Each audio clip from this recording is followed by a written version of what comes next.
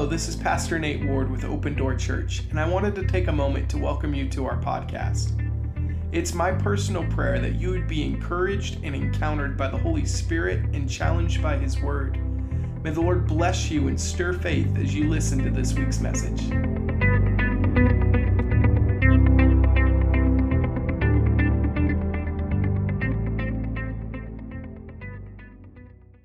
Well, guys, we've been talking about David. We've been reading through 1st and 2nd Samuel in our deeper projects and been really excited to kind of dive into this narrative a little deeper. And from that, we started examining the life of David, right, a few weeks ago, and really looking at who he was and what made him tick. And the driving force behind it was that God labeled David as a man after his own heart. And that's what he went down in Scripture being known as. And we've come to the conclusion that that's a good thing, right? We want to be people after God's own heart. And so I've been looking at different stories of David explicitly in his rise to power and how he comes into the kingdom. What we've been reading about in 1 Samuel. And over that, I just felt like it would be appropriate for us to do a little bit of a recap.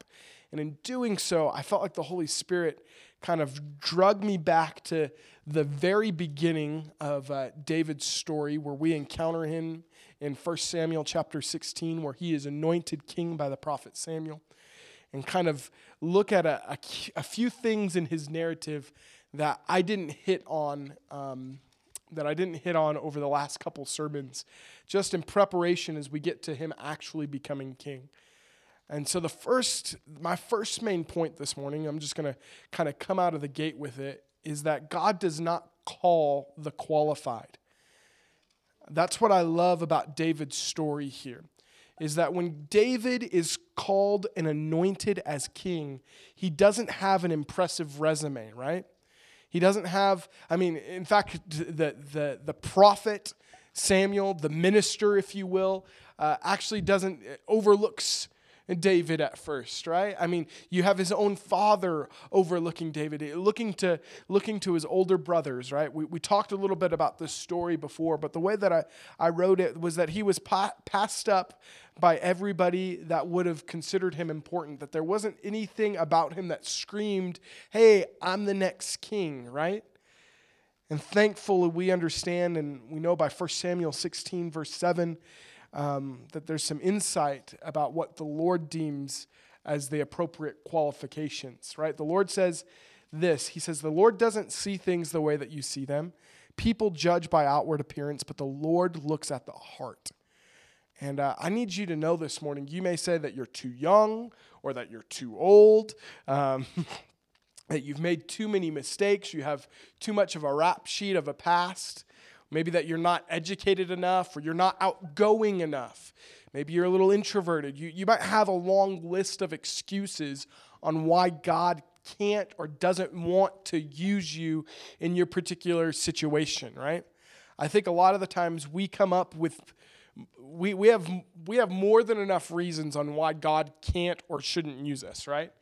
And I think sometimes, especially when God has asked us to do something, we even pull those out of a pocket. But God, I can't be your guy to do this. I'm a mistake. I'm a failure. I'm a mess up. You need to find somebody else, right?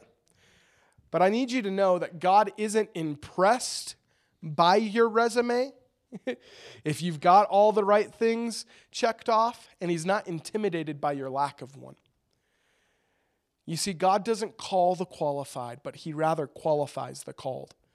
More important than what you have to say for yourself, more important than kind of your impressive list of why God should use you, or maybe even in spite of why God shouldn't use you, He's mostly concerned about where your heart is in the matter. Can He find a person with a heart that's willing to say yes to be used by the Lord? And that's what He found in David. And I love that aspect about him. So my charge to you is, in just this simple thought, is don't make excuses on why you're not doing anything for the Lord. If you can look at your life right now and you can say, I'm really just kind of floating by. I'm really kind of just, I'm trying to be a good husband. I'm trying to be a good dad. I'm just trying to do the Jesus thing, but you're really not doing something of significance for the Lord, I want you to know God wants to use you. He wants to position you in a place to have influence.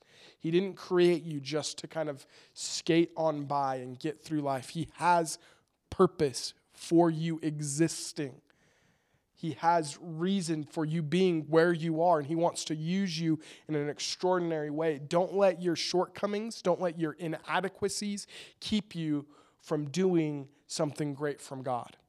And don't think just because you have it all put together seemingly that you're going to be able to rely on your own strength. The truth of the matter is, he's looking for someone with a heart that's willing to be used by God.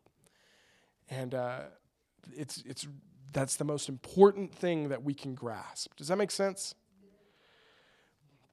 And as we continue to look at David's calling, as we continue to look at his kind of rise to power, we see kind of this unique journey begin to unfold. So the second thing I really want you to understand about David, and that we learn from these kind of formative years of him we first introduced to him, right? And then all of a sudden he kills Goliath, and he's serving with the king, then he's running from the king, and eventually he comes into his own and he becomes king of Israel, right? Later on. We're not going to quite get to that part, but through this whole kind of first part of this narrative arc that we read in 1st and 2nd Samuel, we see David really familiarize himself with suffering, don't we? And so my second point was that your calling doesn't preclude you from suffering. Just because you're called to do great things for the Lord, just because God has good things in store for you, and he has purpose and intent for you, that doesn't exclude you from suffering. I know, I got an amen to that. Praise God. I typically don't think that that's something that you say, yay. Like I think I preached a message a few years ago, and I called it Yay Suffering. Does anybody remember that? I made everybody say, yay, suffering, and nobody really got on board with that. But your calling doesn't preclude or exclude you from suffering. It actually promises it. And we see that in the life of David. You see, when you read Psalm 23, right? We read Psalm 23 when we read about the Good Shepherd, like leading us by still waters, making us lie down in green pastures. We see this picture of David where his life is like, man, it's put together, right? He's got a solid relationship with God. Things are looking good for David. When we flip the page, or it's not even flipping the page in my Bible, you just look over previously one chapter, you read Psalm 22, and it's a psalm of suffering. He begins with, my God, why have you forsaken me? It's the words that Jesus mutters on the cross, right? Psalm 22 is amazing. I'm preparing a whole sermon out of it because it's prophetic in nature, just to the craziest 10th degree. It's really cool, and it points back to Jesus. It's awesome. Not what I'm preaching about this morning, but it's pretty remarkable to see this kind of shift in David's life. He'll have this high moment with God, and then this just broken moment before the Lord. And he'll have this really good moment with God, and then it's just experientially broken, or it's just extremely broken. And one of the things that I think is important for us to look at when we're studying the life of David is how he responded in times of trial and suffering. You see, David experienced pretty rapid success right after killing Goliath, right? He got promoted pretty quick. He got summoned into the king's house, right? He became the king's right-hand guy, and it seemed like everything David did turned to gold, right? And it actually says that everything that the king asked him to do, he experienced great success in, to the place where the king was trying to send him on suicide missions, and David was just knocking him out of the park, right? It was like, this guy could do no wrong. And all of a sudden, David becomes like, if they had People magazine, he would have been the man of the year, right? Like, his face would have been everywhere. He was the guy. Like, the women are in the streets singing songs, like Billboard Top 20, 40, I don't know what that is. But they're singing songs about David, or Saul's killed his thousands, but David's killed his tens of thousands. I like to put it this way. He was the kind of guy that was so popular. I mean, he was like front and center, like famous for good reason. And I like to think of him as the guy that the women admired, or the women adored, and the man that the men admired. Man, I butchered that the way I wrote it down. But the women looked at David and was like, that's my husband right there, right? And guys were like, man, I want to be like David, right? Because he's the guy. And surely I'm thinking probably somewhere in the back of David's mind, he's like, he remembers the anointing that took place in 1 Samuel chapter 16, right? Knowing that he's called to be king. And he's thinking to himself, yeah, I'm on this right trajectory. You know, I'm second in command. The people love me. Man, I'm going to make a great king. God, how's this going to happen, right? And then all of a sudden, Saul starts throwing spears, right? Saul gets a little jealous, and he's like getting pinned to the wall. Like, what is going on? And David's world gets flipped upside down. And I don't know, I don't think that was the way David was expecting God to bring him in to being king, right? Everything just kind of gets put to a halt and everything gets flipped over, right, in David's life. And now he's on the run, unjustly labeled a criminal, and he's a fugitive, running from his father-in-law. I mean, scared for his life, hiding in a cave. David knew suffering. He knew what it was like to face trouble and adversity. But he knew what it was like to trust the Lord through it all. You see, I wrote this, that David was no stranger to suffering. You see, he experienced undeserved suffering that chased him down, even while he was seeking to honor King Saul and his kind of position of authority. He still experienced suffering, even while he was living right before the Lord, right? I mean, we have this example of David kind of still acting nobly and walking upright before the Lord, being a man after God's own heart, of committing no injustice here. And Saul is still trying to take his life, and he's experiencing suffering at the hands of somebody else because of somebody else's poor decision and somebody else's poor action. Later on in David's life, I'd like to say that it got really good and things kind of settled down and it was happily ever after. But after it was happily ever after, David made some bad decisions, and he still reaped a life of suffering based upon his own poor decisions. And so what I'm here to say this morning is that suffering exists for all of us. Now, a lot of the times that suffering can be because we just made stupid decisions. And stupid decisions bring about suffering. Nobody said amen to that, but I guarantee you every one of us in this room have suffered because we made poor decisions, right?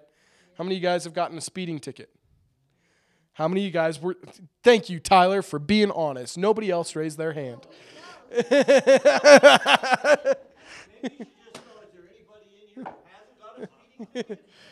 Aaron, you haven't got a speeding ticket, right? Good job. But how many of you guys deserved that speeding ticket? Yeah, there you go. See? You suffered for your stupidity. Anyway, not what I'm talking about.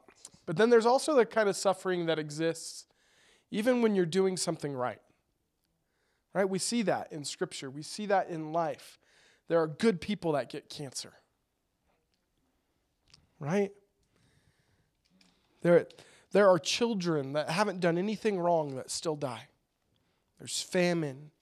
There's heartbreak. There's all kinds of evil that exists in the world that we don't have. I mean, we don't have like a pretty little answer that we can give.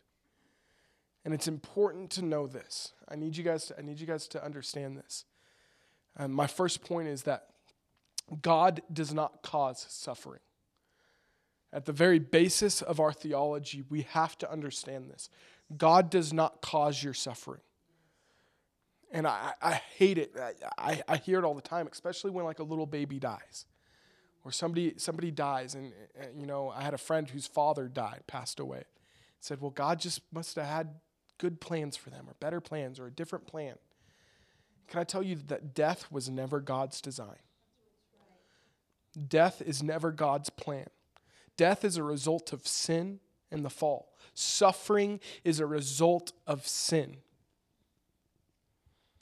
How do I know this? Because there was no suffering in the Garden of Eden. There's going to be no suffering when we get to heaven, is what Scripture tells us.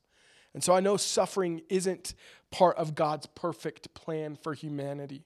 And so while he doesn't cause it, he can use it.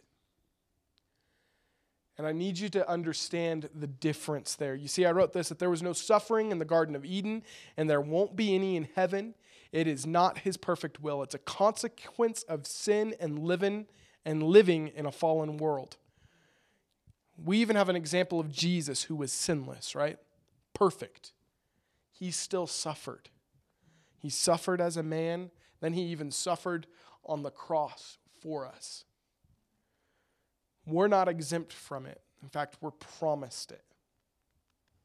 That's why one of my go-to verses is 2 Timothy 3:12. It actually promises us suffering. All who desire to live a godly life in Christ Jesus will suffer persecution. If you want to live for the Lord, you're going to encounter suffering. Paul says there in 2 Timothy that it's actually persecution as well, that you will suffer unjustly even. So God doesn't cause it. God doesn't cause suffering, but he can use it. So what do I mean by that? I believe that God uses suffering to test our faith. It might sound, that's kind of weird. Like, I don't get that. We're going to come to a healthy place here. But could I ask you a question? Like, how many of you would hire a lawyer that failed his bar exam? What if I gave you a really good price? Maybe.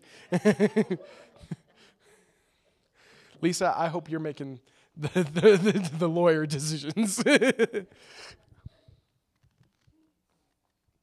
Or how many of you guys would trust a surgeon that didn't pass medical school? Well, given the price of medical care, some of us might look to Craigslist, but generally we'd say it's a pretty good idea, right? not to trust a surgeon or a physician that didn't pass the medical boards, right? or let our children drive, or let our children ride with somebody that didn't have a driver's license, right? That failed their driver's test. We wouldn't do that, right?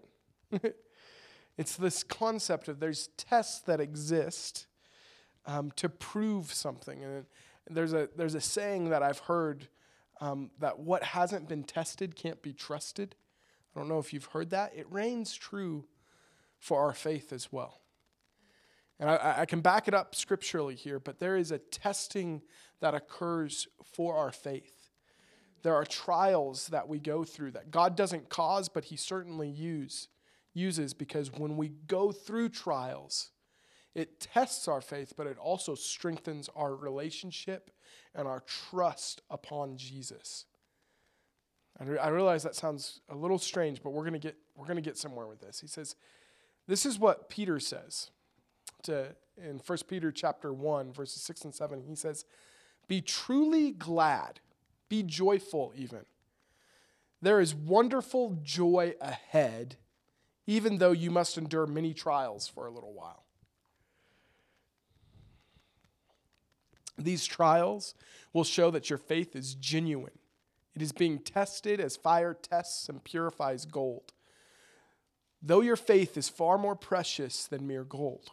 So when your faith remains strong through many trials, it will bring you much praise and glory and honor on the day when Jesus Christ is revealed to the whole world.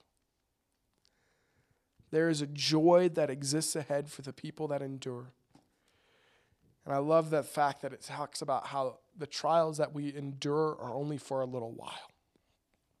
They're temporary. They're coming to an end.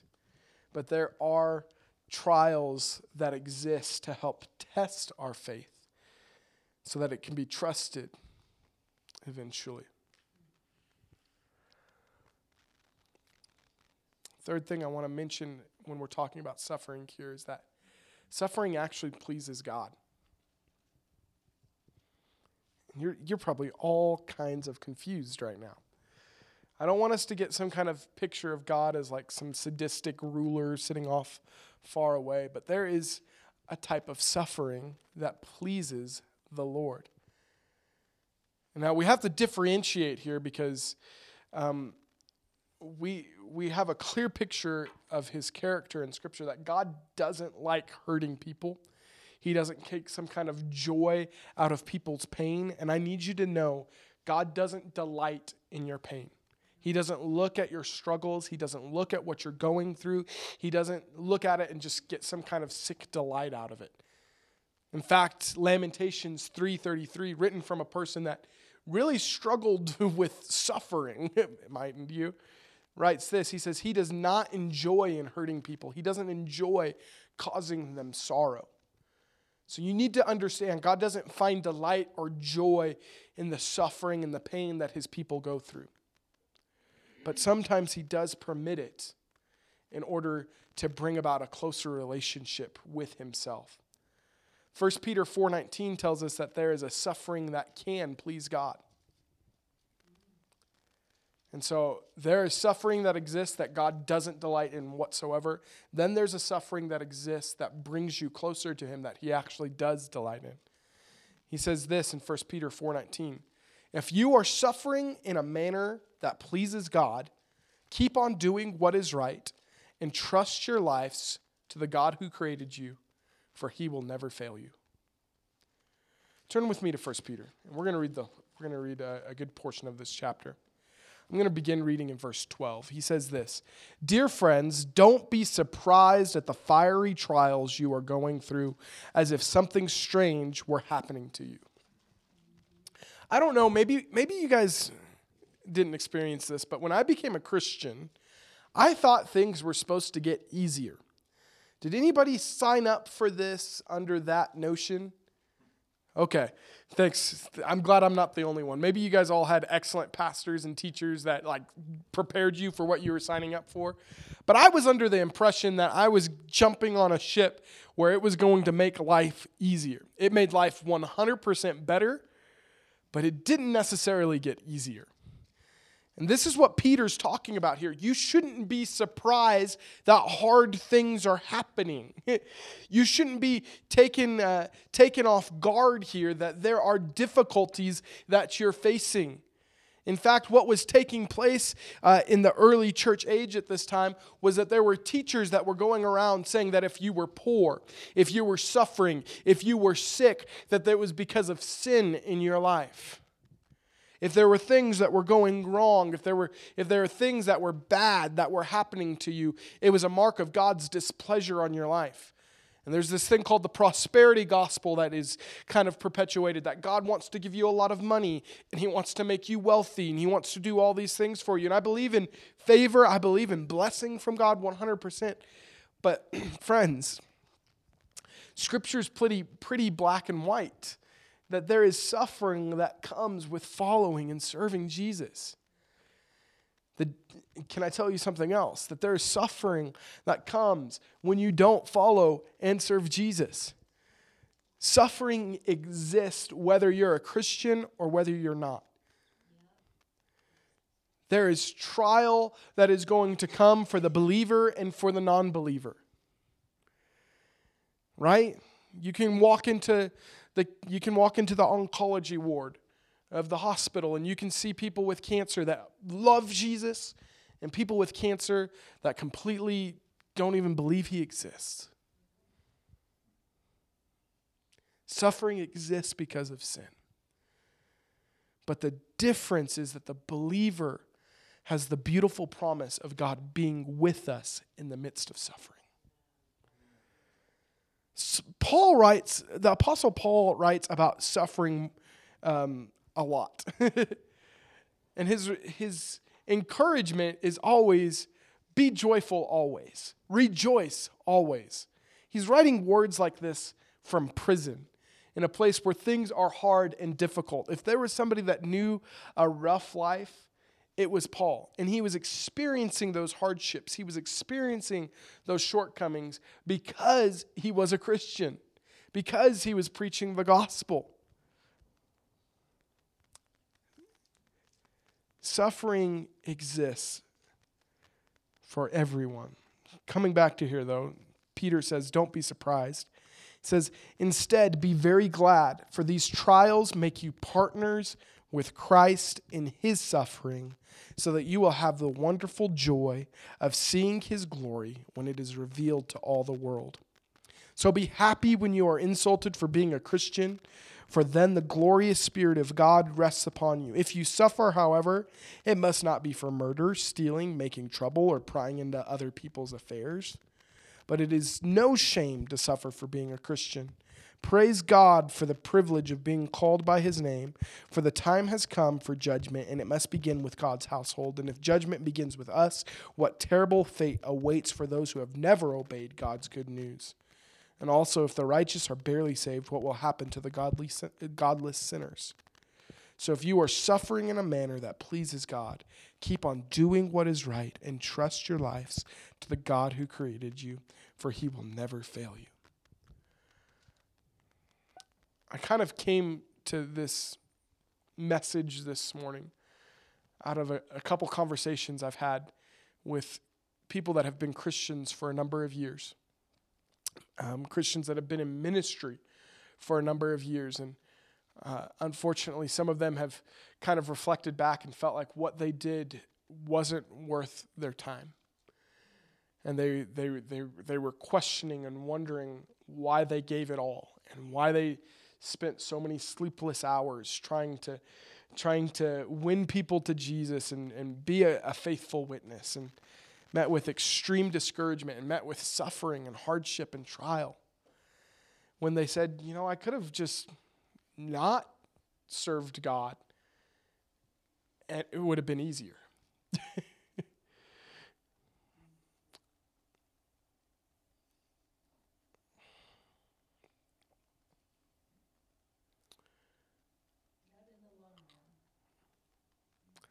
Not in the long run. Friends, it's going to be worth it. Jesus is always worth it.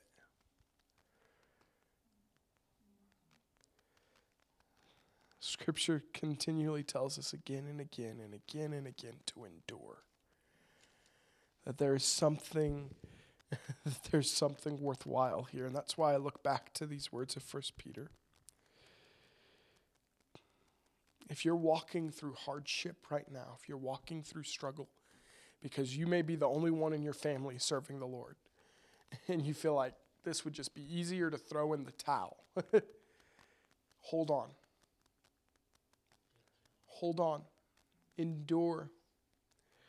I know that's not the funnest thing that I could tell you this morning, but it's worthwhile. Keep on doing what is right and trust your lives to the God who created you, because he will never fail you. He doesn't have any intention of letting you fall. He doesn't have any intention of letting you slip away or waste your life. It's never a waste serving Jesus.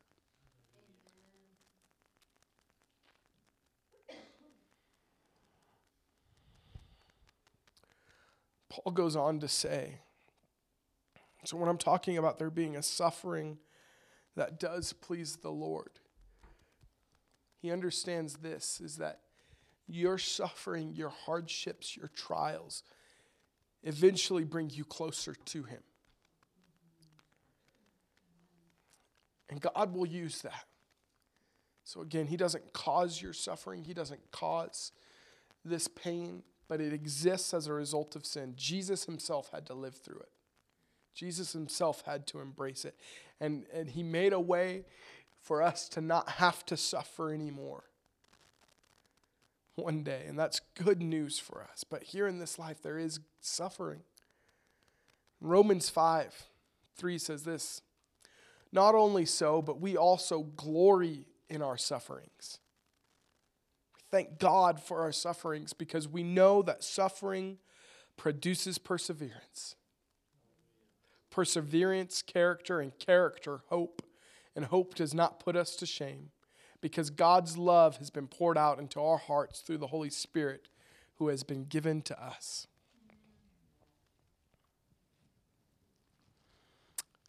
I grew up with less than ideal circumstances. My family did not serve the Lord, and my parents were heroin addicts, and things were hard, and we always share these stories, and Kelly hates it when I share stories from my childhood because she's like, man, you don't have any happy stories. I don't think of it that way, and people, I get people sometimes saying, man, I just wish I could have changed things for you. And as much as there are things that I wish were different, I'm thankful for what God allowed me to go through because it's made me who I am today. I have an opportunity to minister to people. I have an opportunity to speak into situations that I wouldn't have had I not gone through the things that I gone through as a kid.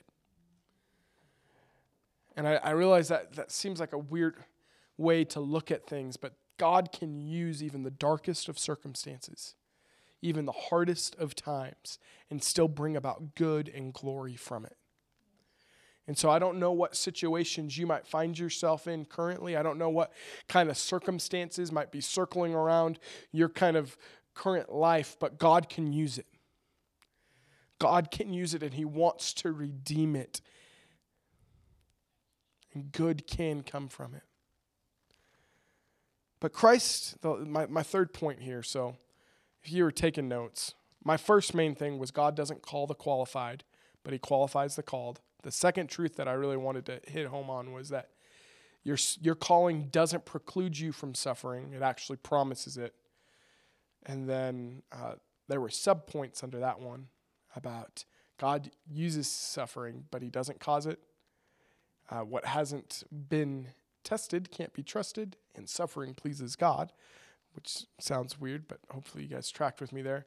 But the last thing I really wanted to highlight through all of this, and it ties in with suffering once again, as we read through the Psalms of David, we see something, we see a man that really experiences despair. We see hardship exist. We see this struggle of him like questioning, God, are you here or are you not? But there's something that I think David came to realize, and that Christ doesn't just observe your suffering, but He walks with you through it.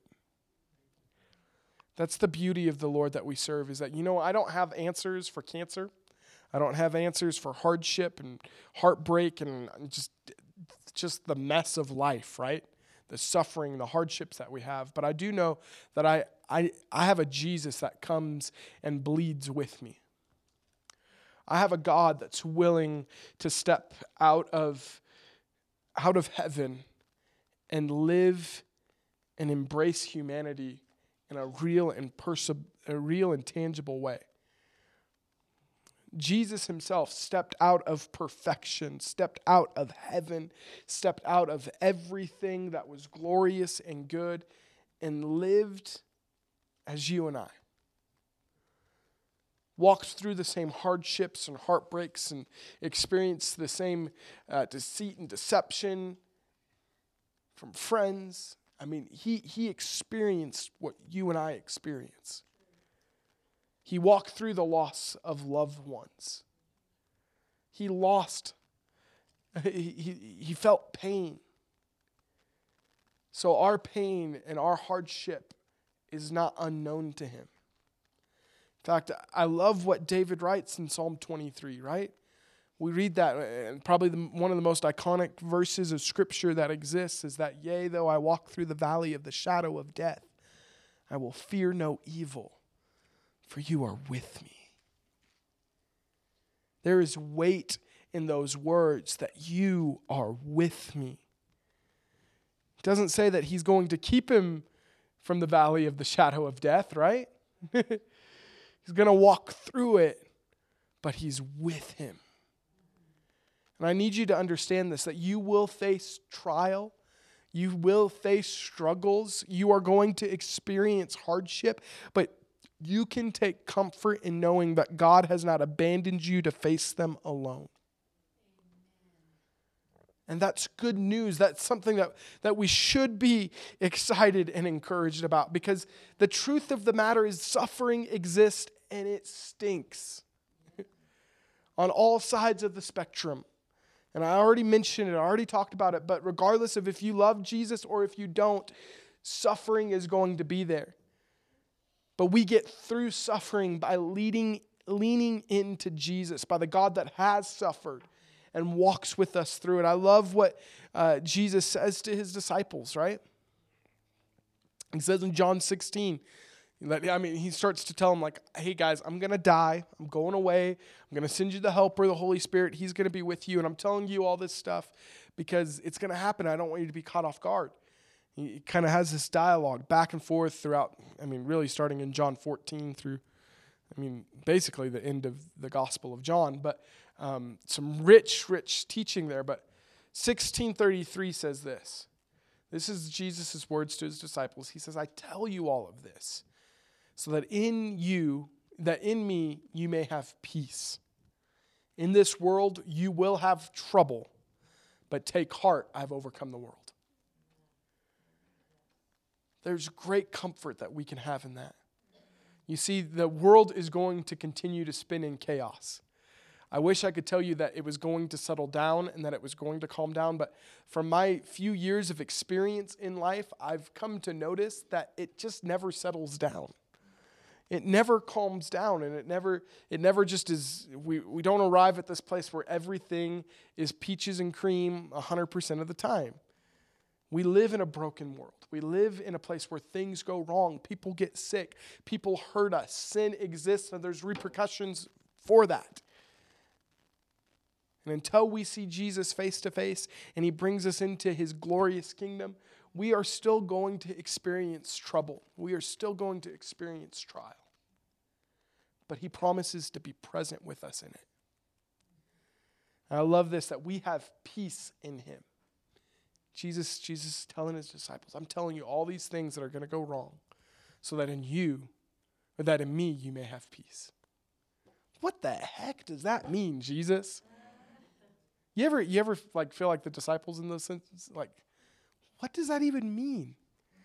Friends, when we walk through trial, when we walk through tribulation, when we walk through suffering, it tests us to the place of, are we going to trust in God? Are we going to get close to him? Are we going to talk to him? Are we going to listen to him? Are we going to find ourselves growing closer to the Lord? Because in him is the only place we're going to actually find peace from the chaos of life. And it's the secret that Paul finally kind of grabbed a hold of having contentment in every circumstance, right? It's only in that place when we find our peace rooted in Jesus. Not where we're looking to escape the hardship, but being connected with God in the midst of it, do we find true freedom. And I realize this isn't like the super happy message that everybody wants to hear and like pat themselves on the back. Yeah, woohoo, sign up for the gospel. I'm kind of thankful for the smaller crowd this morning, and I know you guys. I know that I'm fairly confident all of you know Jesus, because this isn't like the one that you preach at like an evangelistic crusade, right? Where it's like, who wants to sign up for this? But it's real, is it not?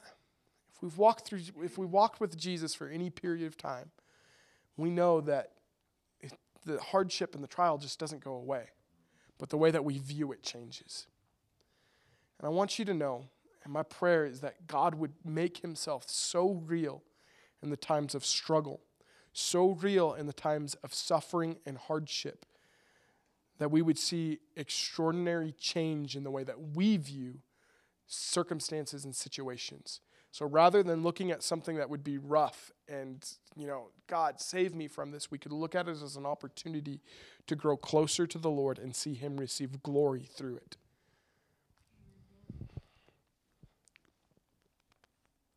Turn with me to Psalm 57.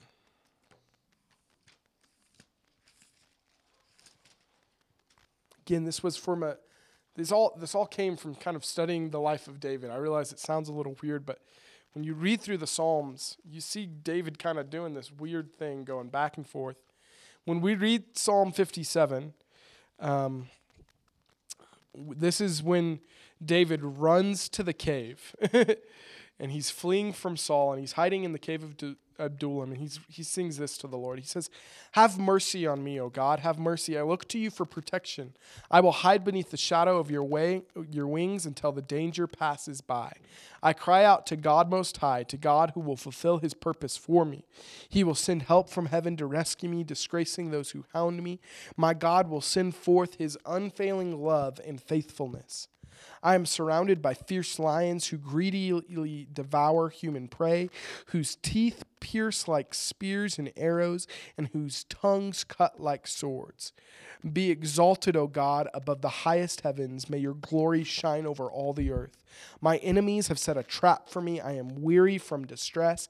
They have dug a pit in my path, but they themselves have fallen into it. My heart is confident in you, O God. My heart is confident. No wonder I can sing your praises. Wake up, my heart. Wake up, O lyre and harp. I will wake the dawn with my song. I will thank you, Lord, among all the people. I will sing your praises among the nations, for your unfailing love is as high as the heavens. Your faithfulness reaches to the clouds.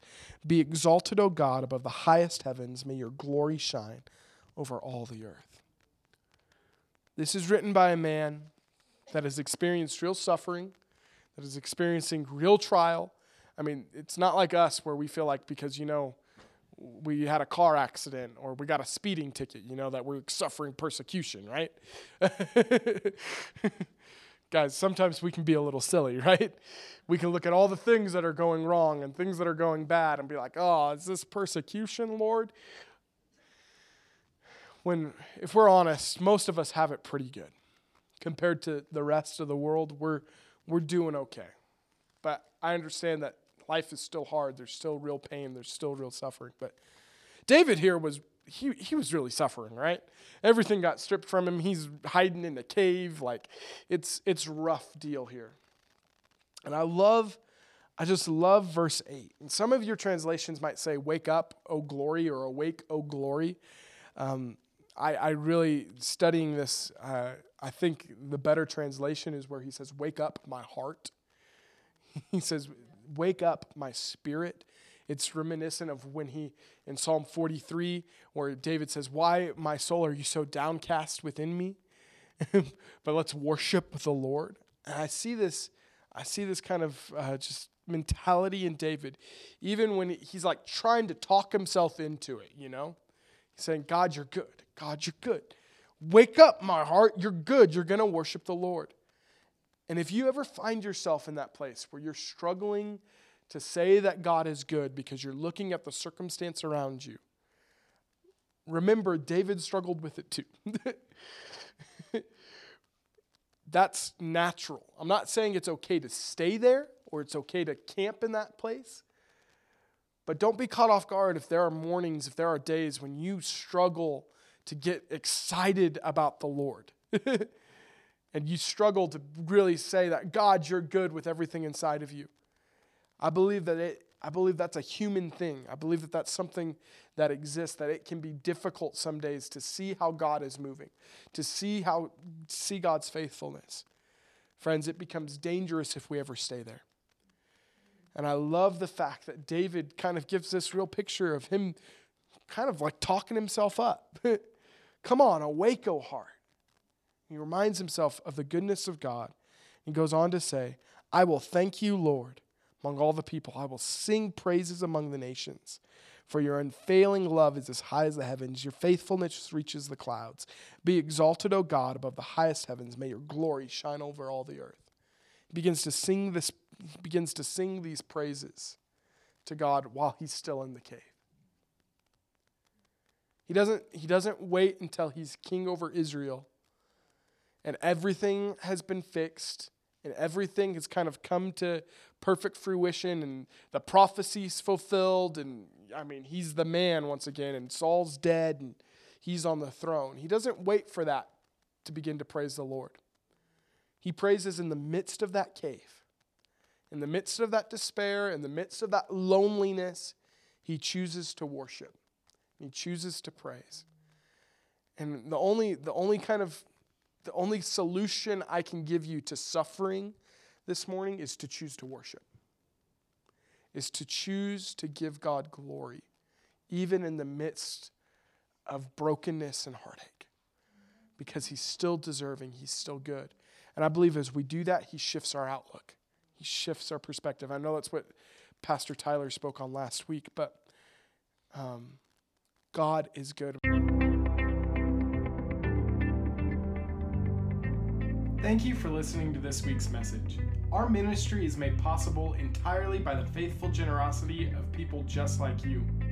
If you were blessed by this message and would like to partner with what the Lord is doing in Pagosa Springs, visit us online at www.opendoorpagosa.com.